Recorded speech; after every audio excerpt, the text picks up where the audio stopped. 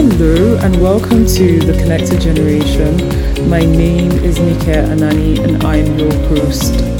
On The Connected Generation, we explore all things legacy wealth and legacy business. How you can build businesses and wealth that would outlive the founders and have sustained impact, not only over space, but also over time. And we have these conversations with pure, genuine curiosity, authenticity, and vulnerability.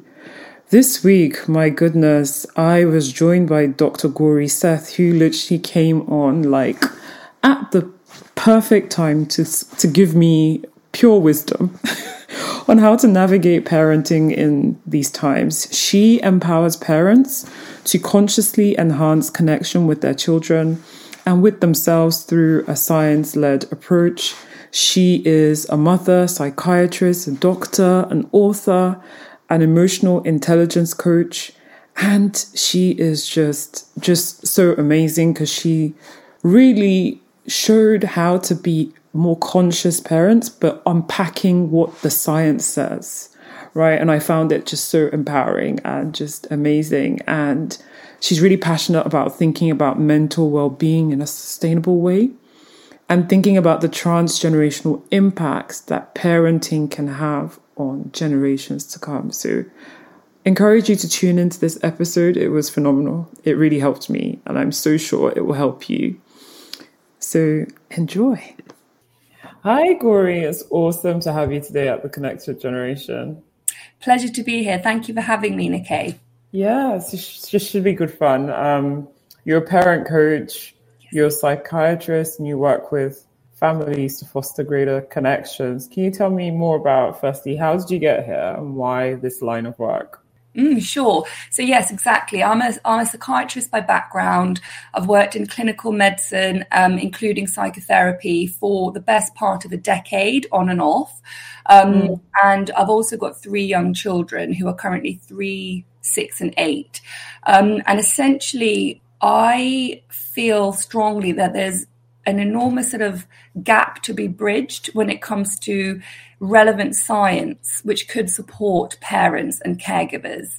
And, you know, I feel very lucky that through my profession, I've been exposed to that science through my professional exams, through my clinical experience. And I believe that knowledge is power. And if more parents understood certain aspects, I think it could really support them with their emotional well-being. So I now specifically work with parents to help them think about what does it take for parents to stay connected to themselves so that they can be connected to their children. Gosh, where have you been? All my life. For the past 7 years. I want to unpack firstly, you said relevant science to support parents and caregivers. Can you elaborate on what the science does say in this area? Yeah, absolutely. So my focus is very specifically on connection. And what I've understood is that there is actually a science behind connection. If we can understand, aspects of neuroscience, for example, about how we regulate our emotional state. By regulation, I'm talking about how do we calm down when we're distressed or angry or upset, if we're anxious, if we're sad. These are all completely normal emotional experiences. And part of the science is to recognize that these are normal and kind of bring in a non-judgmental perspective to those experiences, and to recognize how emotions are transient, they flow on, exactly as a river flows on or the clouds move on. There is a science behind recognizing. That isn't actually very complicated. That's a fairly simple concept. And yet, by understanding that, it can really help anybody, but particularly, I think, parents and caregivers who are juggling, who are often quite tired, and who can often feel quite overwhelmed with all their to-do list. And then you may have a tantruming toddler.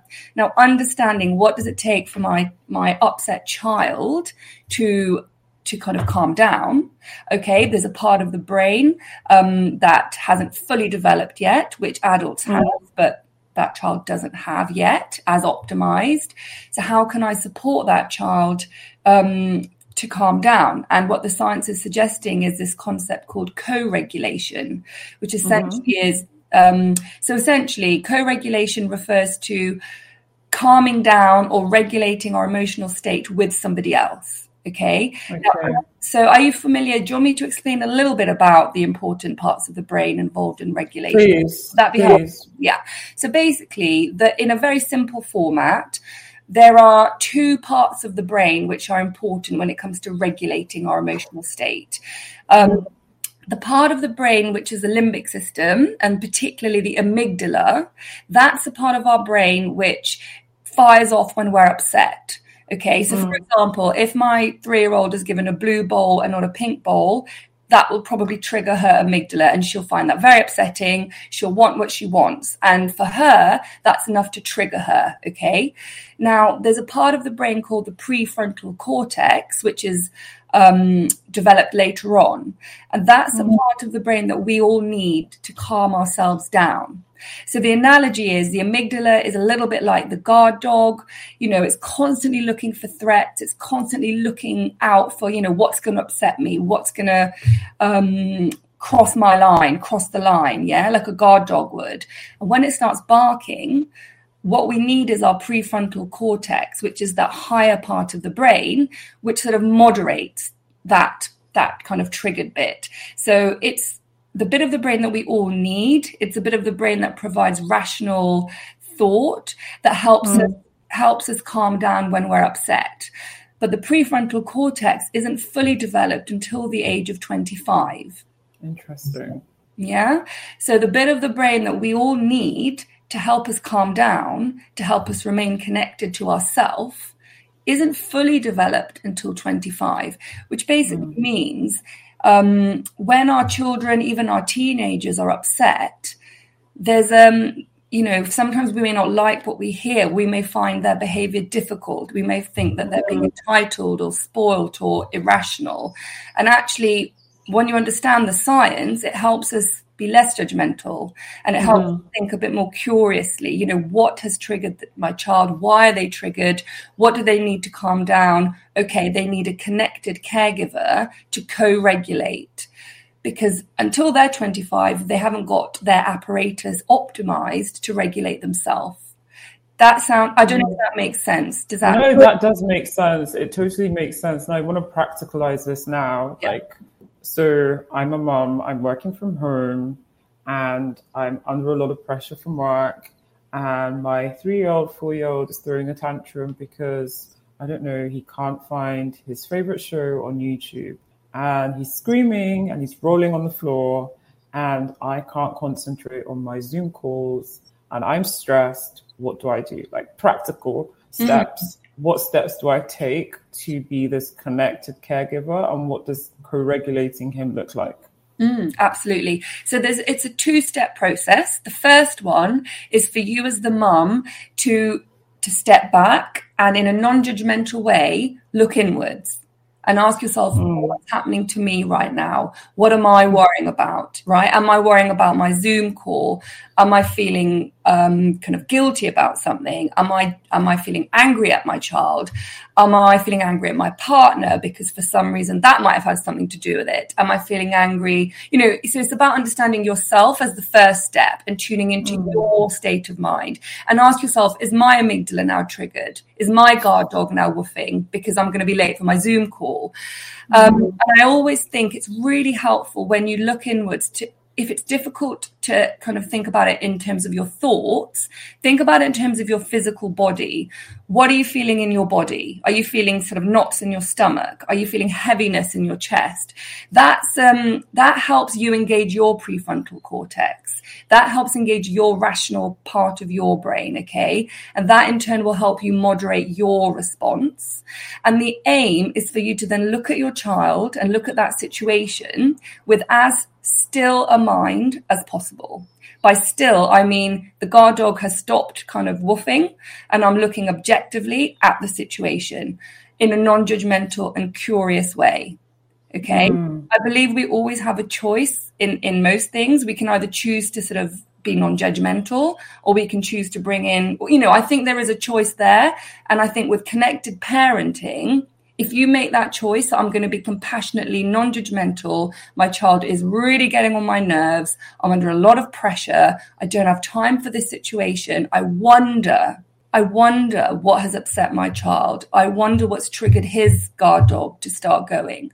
And I wonder, so it's about exploring and understanding his trigger or her trigger. Because what I'll say, which is really, I find powerful as a parent, is if we can get really good at switching perspectives quite quickly with our children.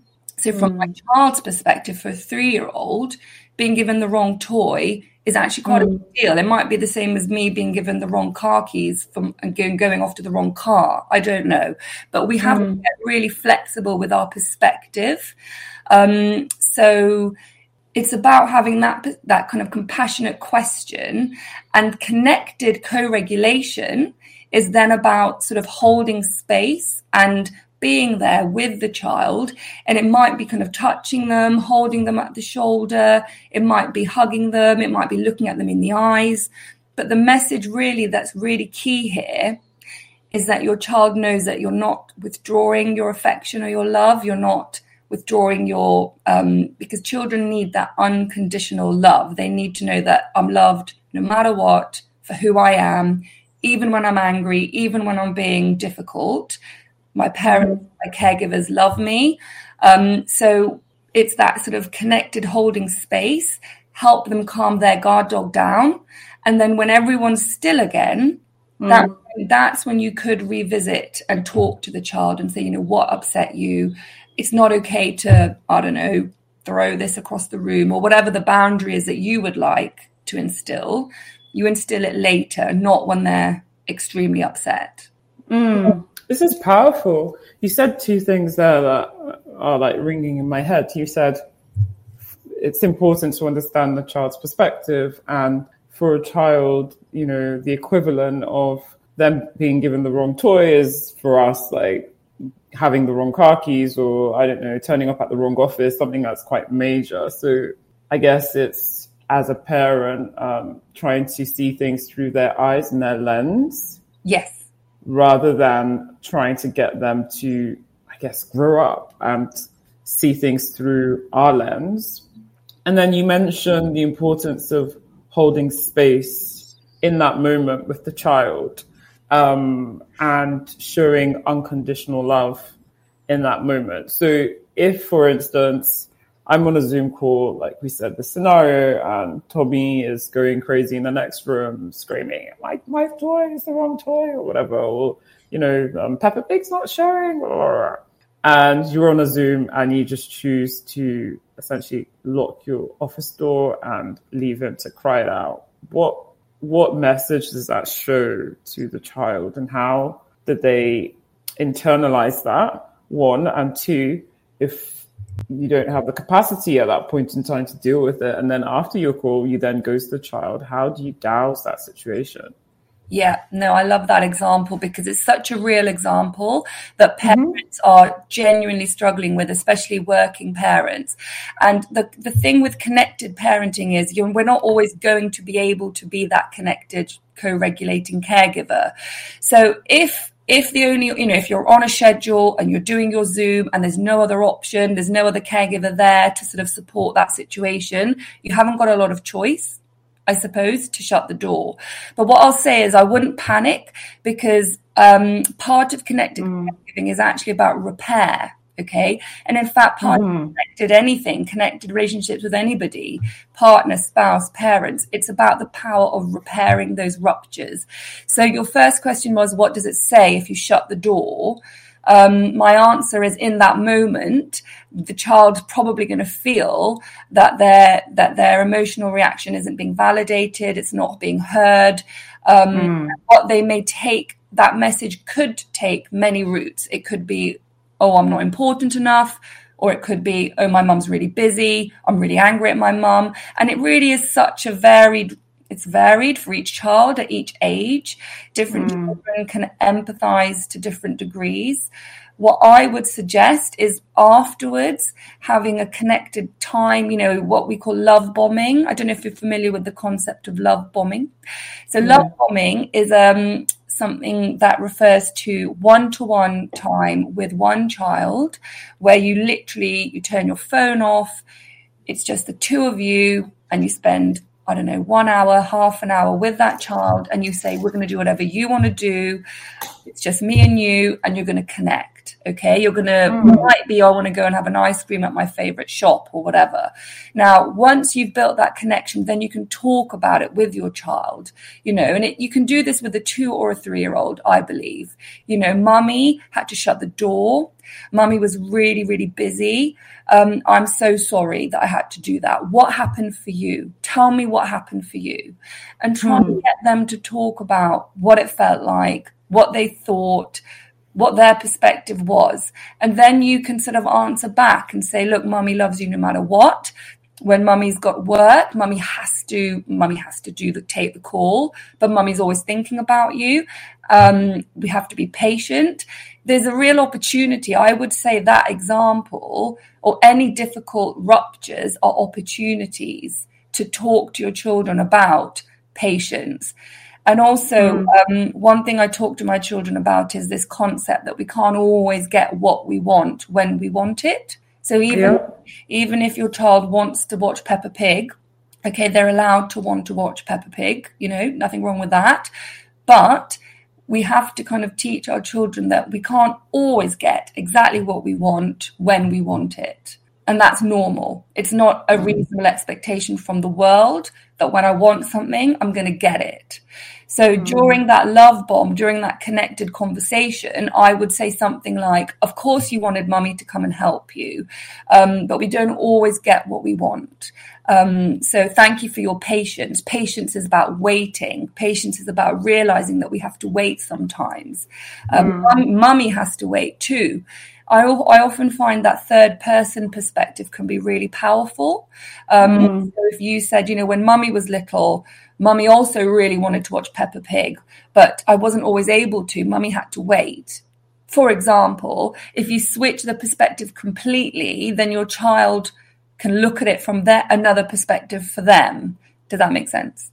Oh my goodness, yeah, it does make sense. This is powerful. And as you were talking, and I was just reflecting in my head, my upbringing was very different to this. I'm Nigerian, and our parenting style of my parents' generation definitely wasn't this kind of, I don't know how to describe it, diplomatic, engaging, conversational, emotional, emotive style of parenting. It was very much do as I say, or there's consequences to that.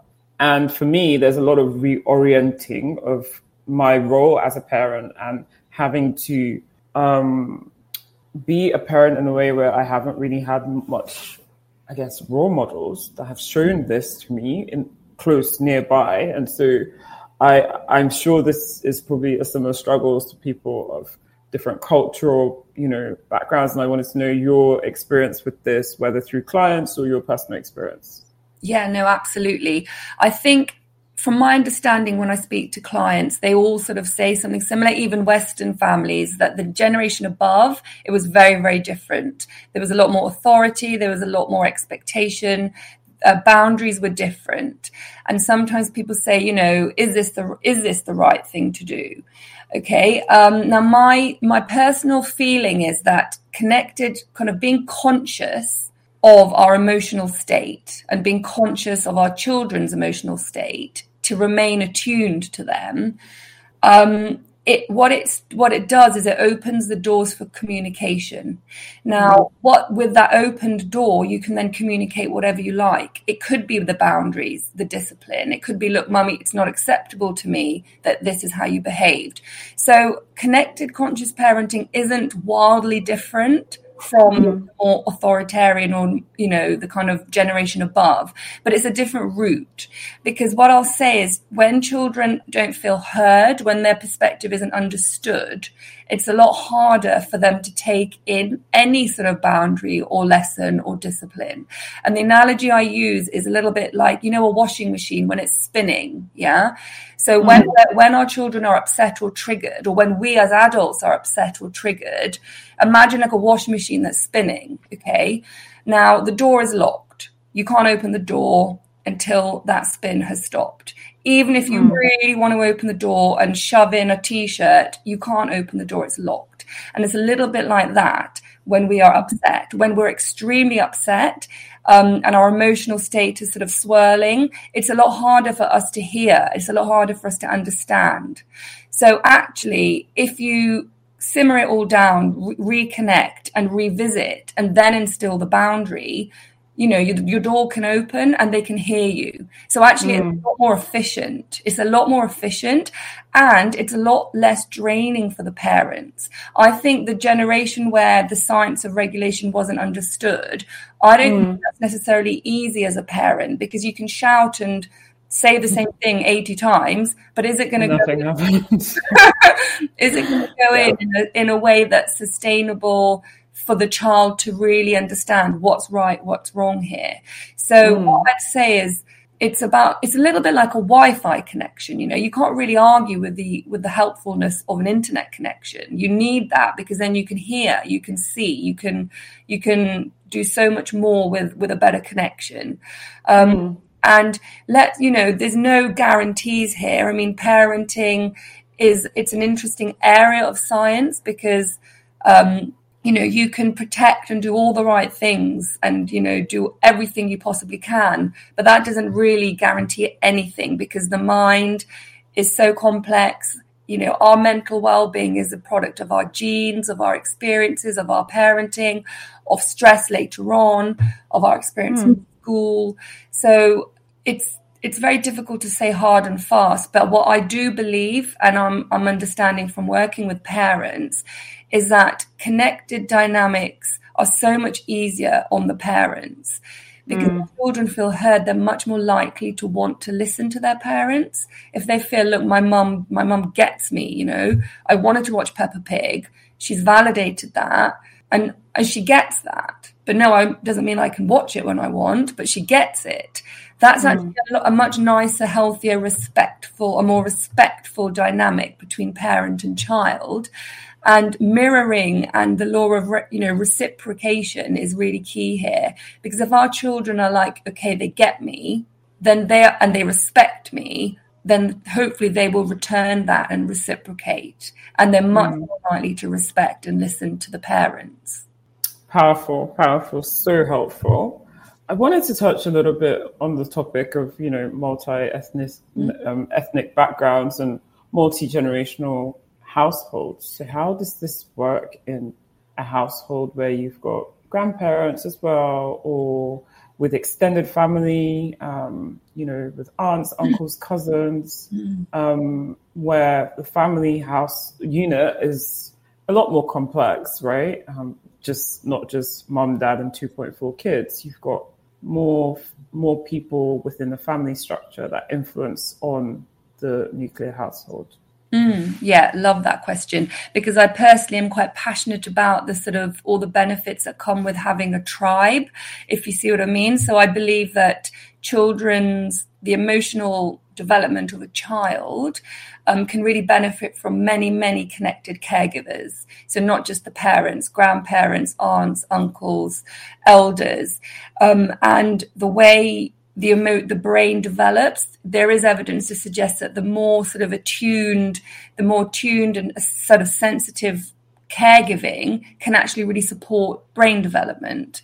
So, but the question you're asking is, how does it work when you have different generations who will think differently? And what I'll say is it's important that, I guess, everybody involved in a child's life is singing from the same hymn sheet.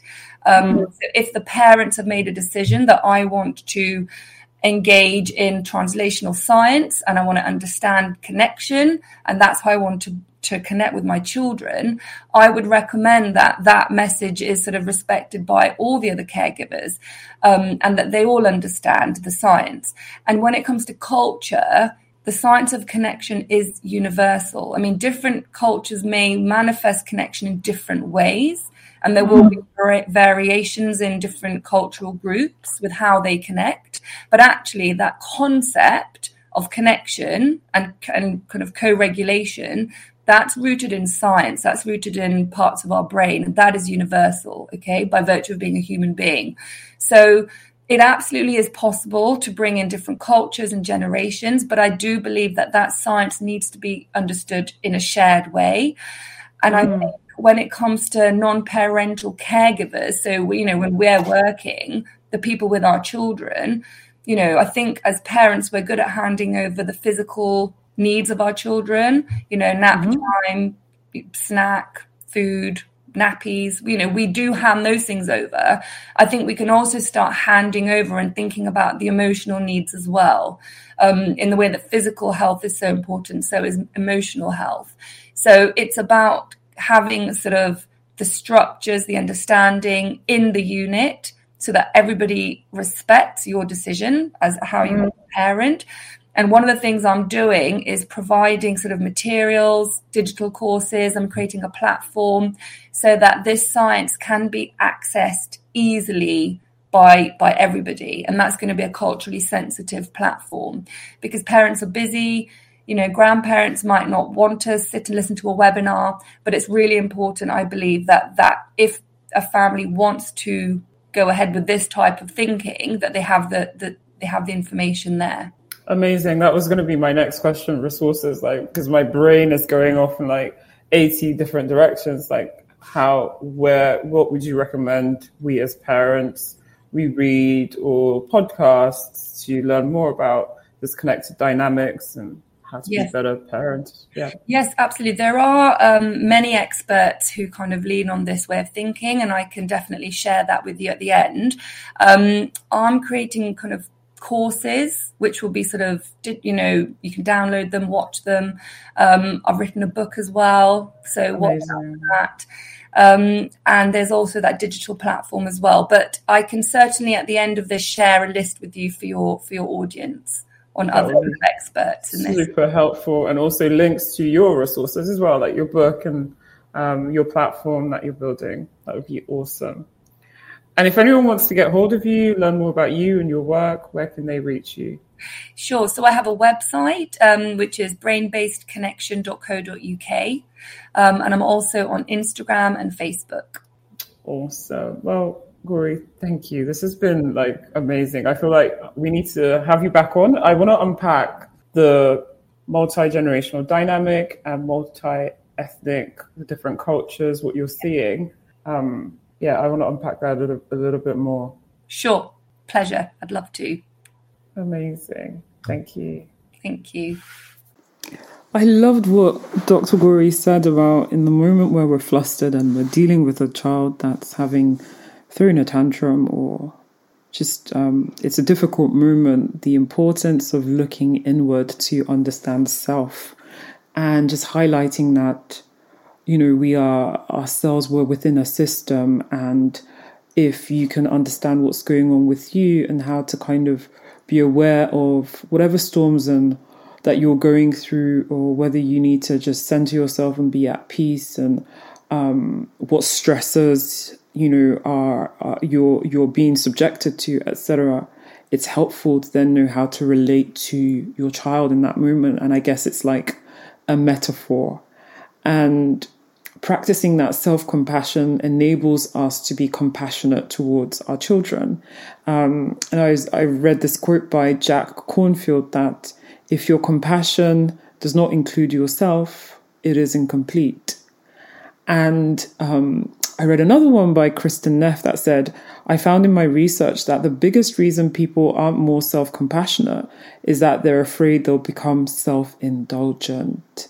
They believe self-criticism is what keeps them in line. Most people have gotten it wrong because our culture says being hard on yourself is the way to be. Exhale. That is major. And I think it's a lot to kind of unlearn. A lot of us have come from this authoritarian kind of cultures in our homes, in business, in societies. And we have a lot of unlearning of that, because one of the implications of that is the critic, the internal critic that we think keeps us in line. And we can carry that to ourselves, and also it can impact the way we interact with our children. And I loved what she said about being empathetic and understanding things from your child's perspective and getting flexible with our mindsets. And I really think this is so important.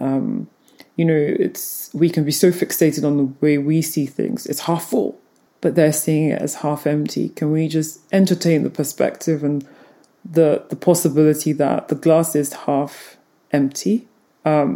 And we speak to them from that lens. And in that instance, we're teaching them and we're not preaching to them, right? We're adapting our language, our content to the way they see things in a way that would resonate to them and be appropriate for their age, rather than just preaching at them and commanding them, sermonizing them, and making them feel like they're falling short morally. I think just generally I loved that she was kind of emphasizing that connected dynamics make it easier for not only the kids because they're seen and heard and validated, but it's easier for the parent. And we all have to kind of orient ourselves in the sense that there's a change in dispensation, that parenting in an authoritarian style is not working, and we need to just engage our children. Hands up, this is definitely an area that I need to work on, and I found so helpful. So thank you so much for tuning in. As always, please share this with someone that you think it would be helpful for. And also please leave a review on Apple, on iTunes, on Google Play or Spotify, wherever you listen to. It helps with the visibility of the pod so more listeners can be blessed by this content. Thank you so much. Take care.